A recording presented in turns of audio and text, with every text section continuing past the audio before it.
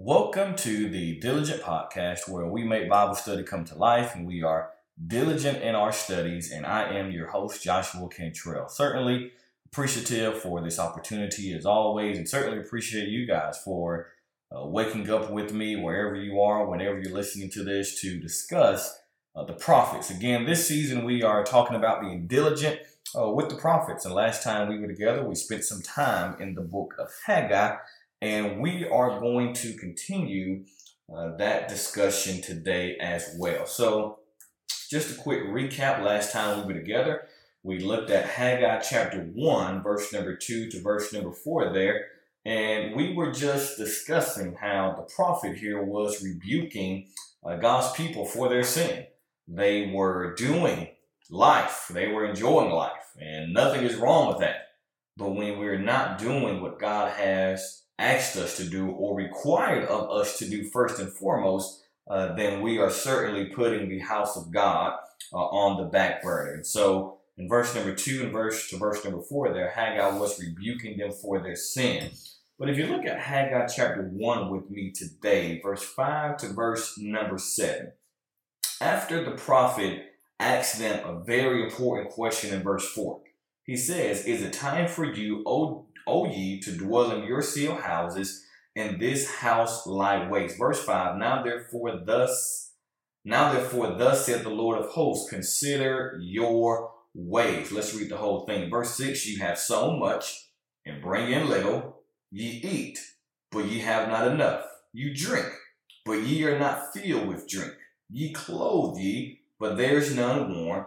And he that earneth wages to put into a bag with holes."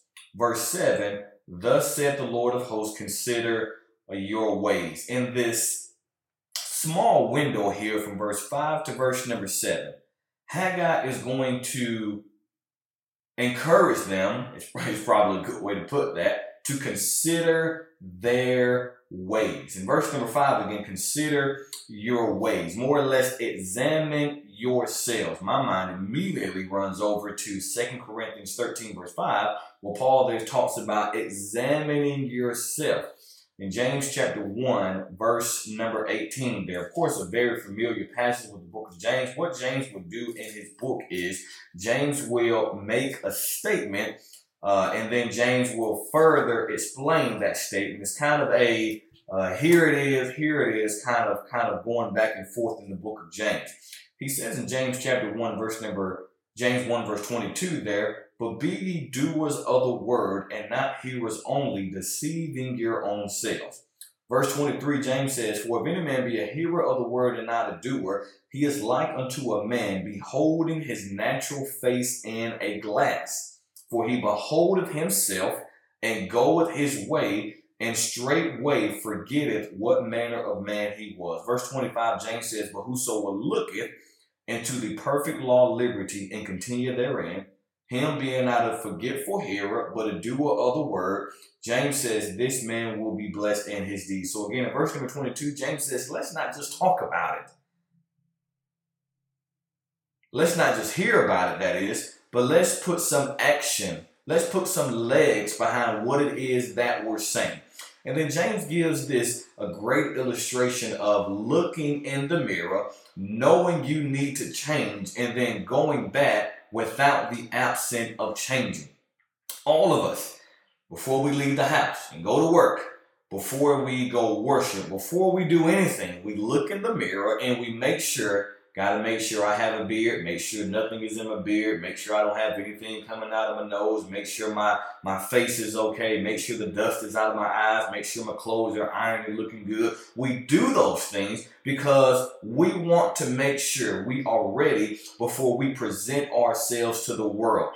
James says a man who will look into a mirror, knows he needs to change, and he refuses to change, James says that man can't be helped.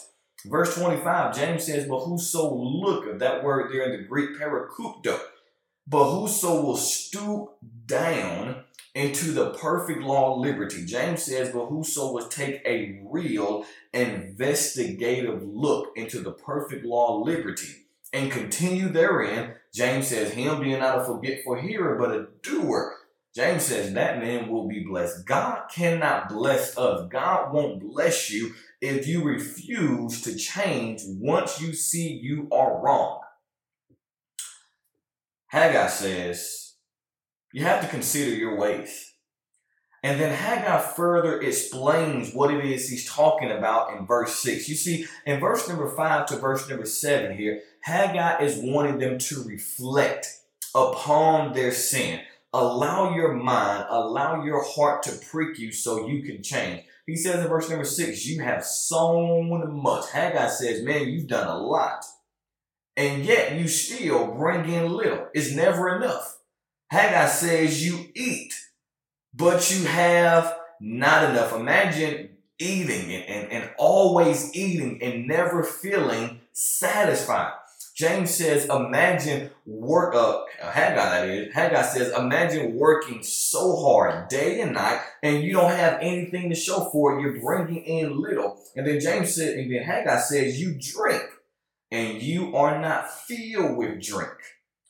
Haggai says, you clothe you, but there is none warm. Imagine that scene. Imagine you are in Maine, Massachusetts, in the coldest time of the year.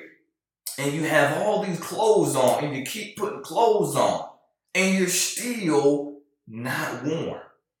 James says, and he that earneth wages to put into a bag with holes. Imagine, which I hope any of us don't do this, but imagine, I guess a better illustration is, I like to watch movies, and I like to watch movies where you have these individuals and they're trying to rob a bank, and pretty much all those storylines are pretty much always the same.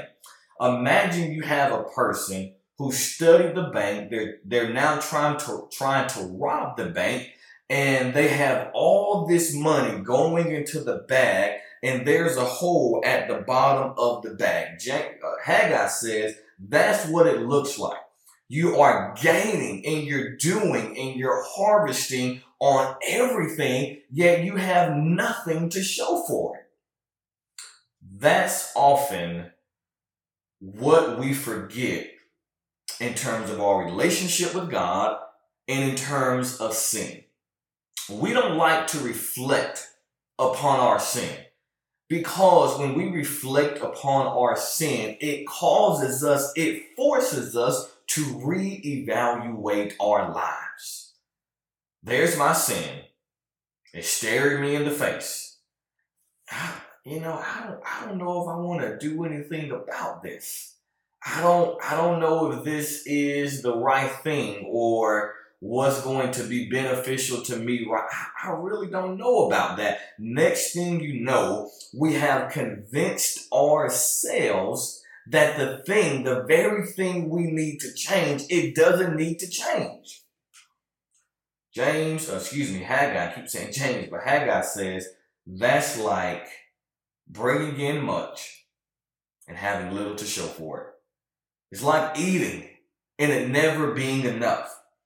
It's like drinking, but your thirst is never satisfied. We often say, I'm trying to quench my thirst. Haggai says that will never happen. I'm cold. I need some clothes. And I'm putting clothes on. And I'm still not warm. I'm earning all this money, all these wages, only to put in a bag that has a hole at the bottom. Reflecting upon our sin is what we have to do. There's this phrase in our Bible, and the phrase is, I have sinned. What's so interesting is that phrase is only mentioned by 7 individuals in the Bible, but you would think, because so many individuals have sinned, you would think that phrase would just be running up and down the scriptures. But my friends, it's not. Only 7 people in scripture said, I have sinned. In Joshua chapter 7 and verse number 20, Achan uttered those words, I have sinned. In Joshua chapter 7 and verse number 20, the Bible says, and Achan answered Joshua and said, indeed, I have sinned against the Lord. the God of Israel, and thus have I done. Verse 21 of Joshua 7, Achan said, when I saw among the spoils of goodly Babylonian garments, and 200 shekels of silver, and the wedge of the gold of 50 shekels of weight, then I coveted them, and took them, and brought them, and they are hid in the earth in the midst of my tent, and the silver under it. Ultimately, even though Achan confessed his sin, Achan died. You read of Pharaoh in Exodus 10 and verse number 16. Pharaoh said, I have sinned.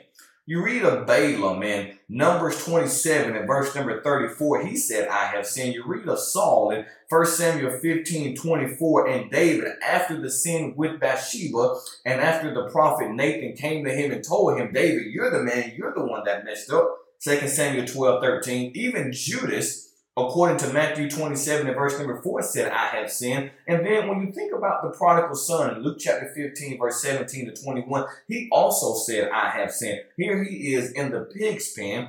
All his friends are gone. The friends that were with him when he had money, those friends are nowhere to be found. Now he's in a pig's pen, a Jewish boy in a pig's pen, and now he's even thinking about eating the very thing the pigs are eating. Talk about a low condition, the lowest of lows, but that's what happens when we allow sin to dominate our lives.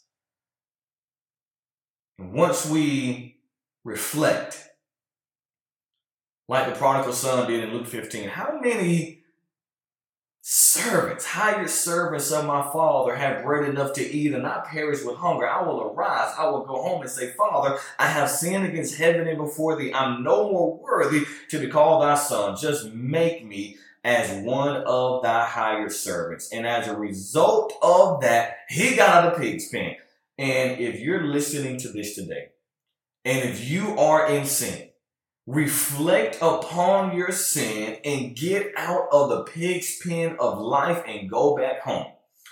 I tell people all the time, it doesn't matter if you go back home dirty, smelly, or stinky.